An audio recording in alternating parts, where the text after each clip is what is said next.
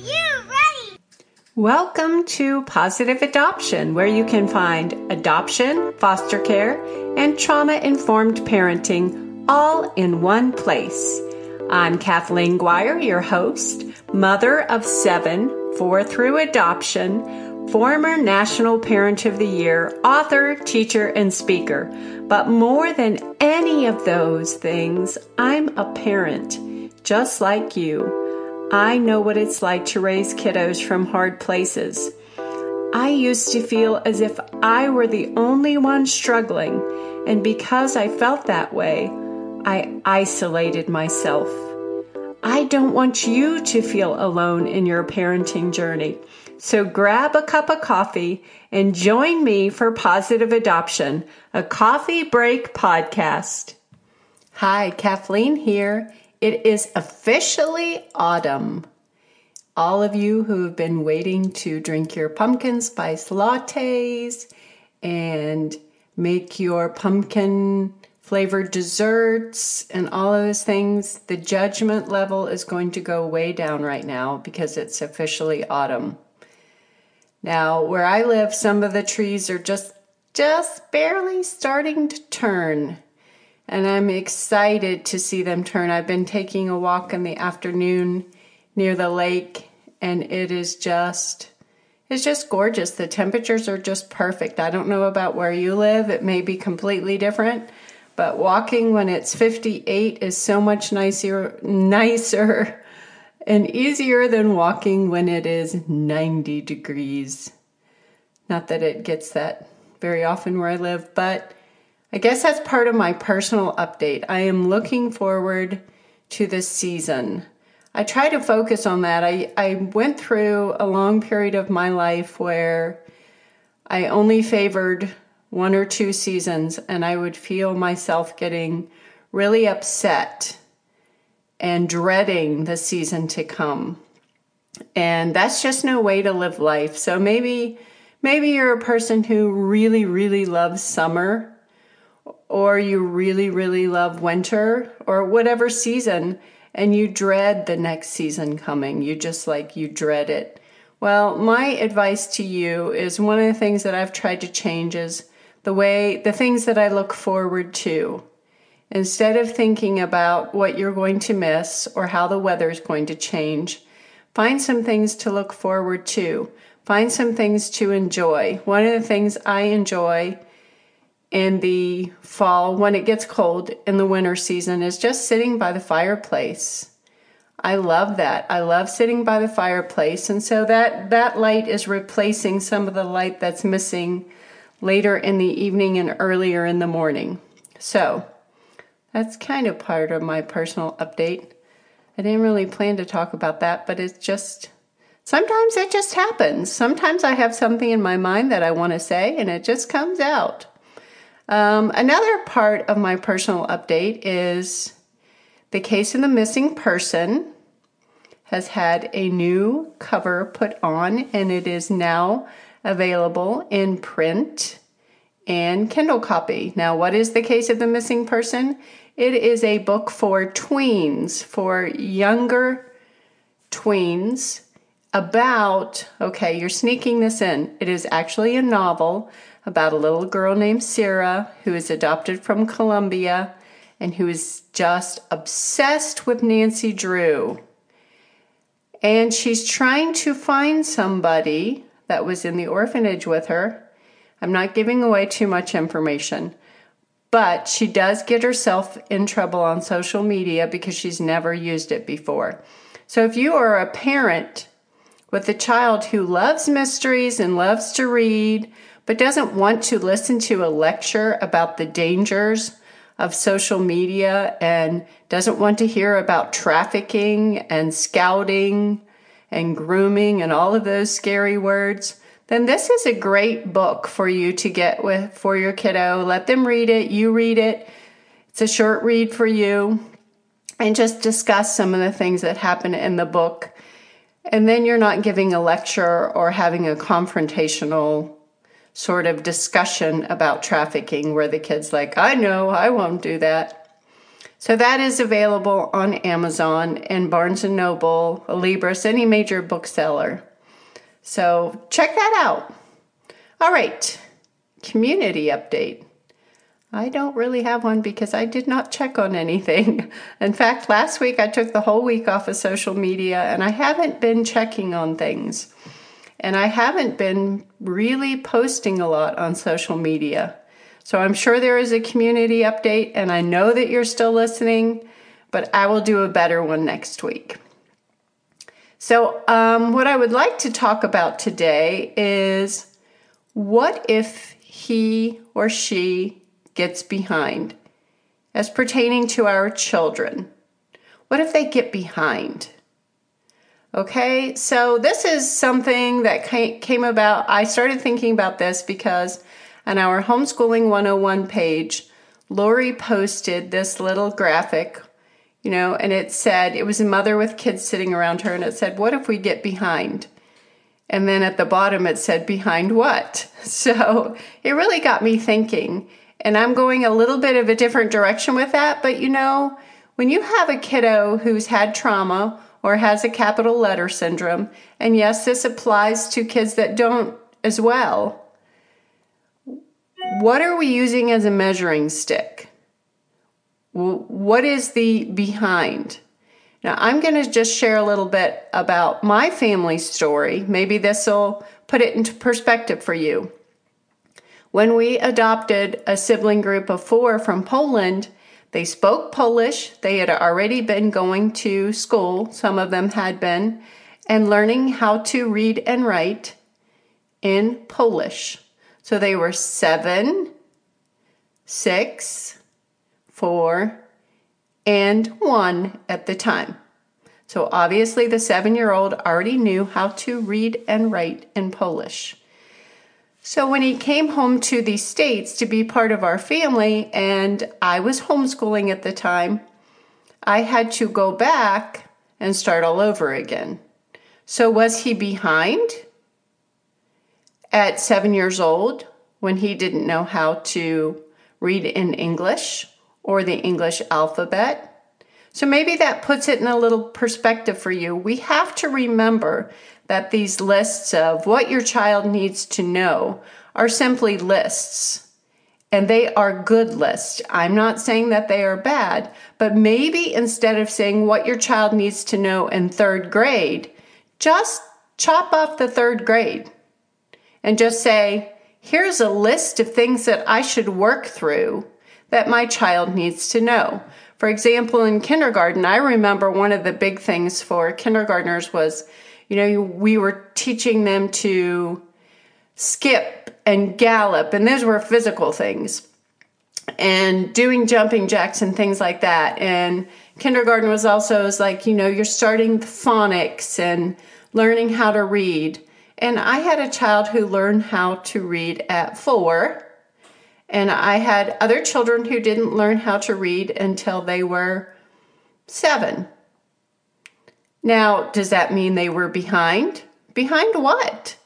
No, they were not behind. So my advice to you is take those lists, like I said, and if you have a list that you're working through, keep working through it. Instead of making that this is what you have to do this year, even if you're thinking it in your brain, I'm going to work through this year, you write that down for yourself. You keep track of it yourself, because it makes it very frustrating for a child for you to put that pressure on them. Listen, this year we have to do this. And I remember during my student teaching, I think this is near and dear to my heart because I do have a teaching degree. So it was pounded in my head. These are the things they have to do in this grade. These are the things. And I remember when I was doing student teaching, in one of my placements, the lady that worked with me, she was amazing. I loved her. But she, and part of this is a system, not her. She was just so adamant that we have to make sure these kids do this or learn this year. We have to. And like I said, that's part of the system. But when we get stuck there, and then we start taking the frustration that we have out on our kiddos. Like, no, you have to know this.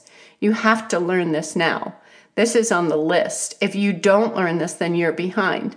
And kids who have capital letter syndromes are extremely sensitive to things like that. And kids who have had trauma, because they already feel shame. They already feel badly about themselves to begin with. So we are just heaping more shame on them when we say, I can't believe you don't know how to do this. You have to know how to do this. This is on our list this year, or this is in our curriculum this year. And you think about that. In any other season of your life, do we do that to ourselves?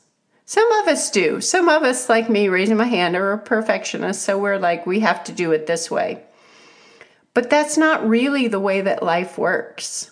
The way that life really works is we set a goal, we accomplish that goal, or we study something and we learn something, and then we keep adding to that. And we should take the time, every time that we have a victory, to rejoice. Say, you know what? I did that. I accomplished that. I've said before that I've been taking some courses online, and they're very self-paced. And I'm telling you what, some of the technology stuff for me is it's just not in my wheelhouse. And I will have to go back and watch those videos and listen to those lectures over and over again. And I realize that I'm taking notes and writing down exactly the same things that I wrote down the last time I watched the lecture, because it's just not I'm weak in that area. So I have to keep learning and relearning and learning and relearning. Well, kids are humans too.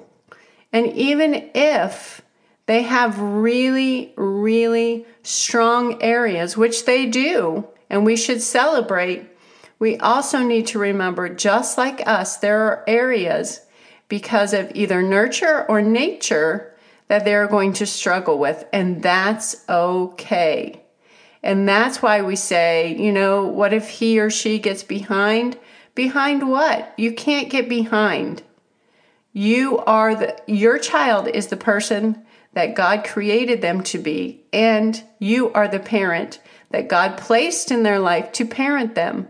So you have to step back. And one of the things that I struggled with when I just would look at those lists and think, oh my gosh, he's this old, he should be reading by now, he should know his multiplication tables, he should this or that, is that I was taught in college that these were like the Holy Grail. You got to use these lists. No, you have to rethink, and you have to get a new mindset when it comes to this. Because more important than our child jumping through a hoop at a certain time is our relationship with them. Do you know that kids learn and absorb when they are connected, when they feel secure, when they feel loved, when they feel supported, when they feel encouraged? We're the same way. We don't want someone to criticize us. And when we are criticized, we're less likely to want to do what that person asked us to do. And I was not, definitely, I'm just telling you, I am confessing, I was not perfect in this area, because I really struggled with this. With being someone who had a teacher's degree, is like, you got to do it this way. They've got to do this. They have to make it through this. But I am telling you, that did not work. That did not go over well. What went over better was encouragement for the things that they could do at that time, and also branching out into whatever their strengths were. And if you are homeschooling, because this applies to everyone, if you're teaching chores at home, or you're reading to your kid at night and having them read to you, and they're still going to school during the day, yes, still applies to you. But if you are homeschooling, then you have the freedom with a kid with a capital letter syndrome or who has had trauma to branch out into their interests and let them begin to conquer something or accomplish something and learn something that they are so excited about instead of just looking at those lists. Now, I know I keep talking about the lists and lists, but I think it's so important to get this in our mind and change our mindset. It's not about perfection. It's about making progress in the journey. If your child is making progress in his education, if he's making progress in his family relationships, which is so important, and connecting to you and being able to have a conversation and being able to take things that are happening around him and be able to put a finger on what he's feeling about those things, then he is making progress, and so are you. So I'm going to finish up there. And if you are a person that struggles with this, then I'm just going to encourage you to ask God to help you reset your mindset so that you can make progress in this area and that your child can make progress in this area. And there's no list for this. So I will see you next week. Thanks for joining me. Bye. Thanks for listening to Positive Adoption. Make sure you subscribe to KathleenGuire.com to receive your gift of 5 Things, a tiny handbook for foster and adoptive families, and receive a monthly newsletter, plus updates when new books or courses are released. Please subscribe to the podcast on iTunes, Podomatic, Spotify, or YouTube, and leave a review so other listeners can find Positive Adoption and know the value of the show. You're also welcome to send me an email to positiveadoption@gmail.com. Follow me on social media. You can find me on Facebook and Instagram at Kathleen Guire. Thanks for being part of the Positive Adoption community.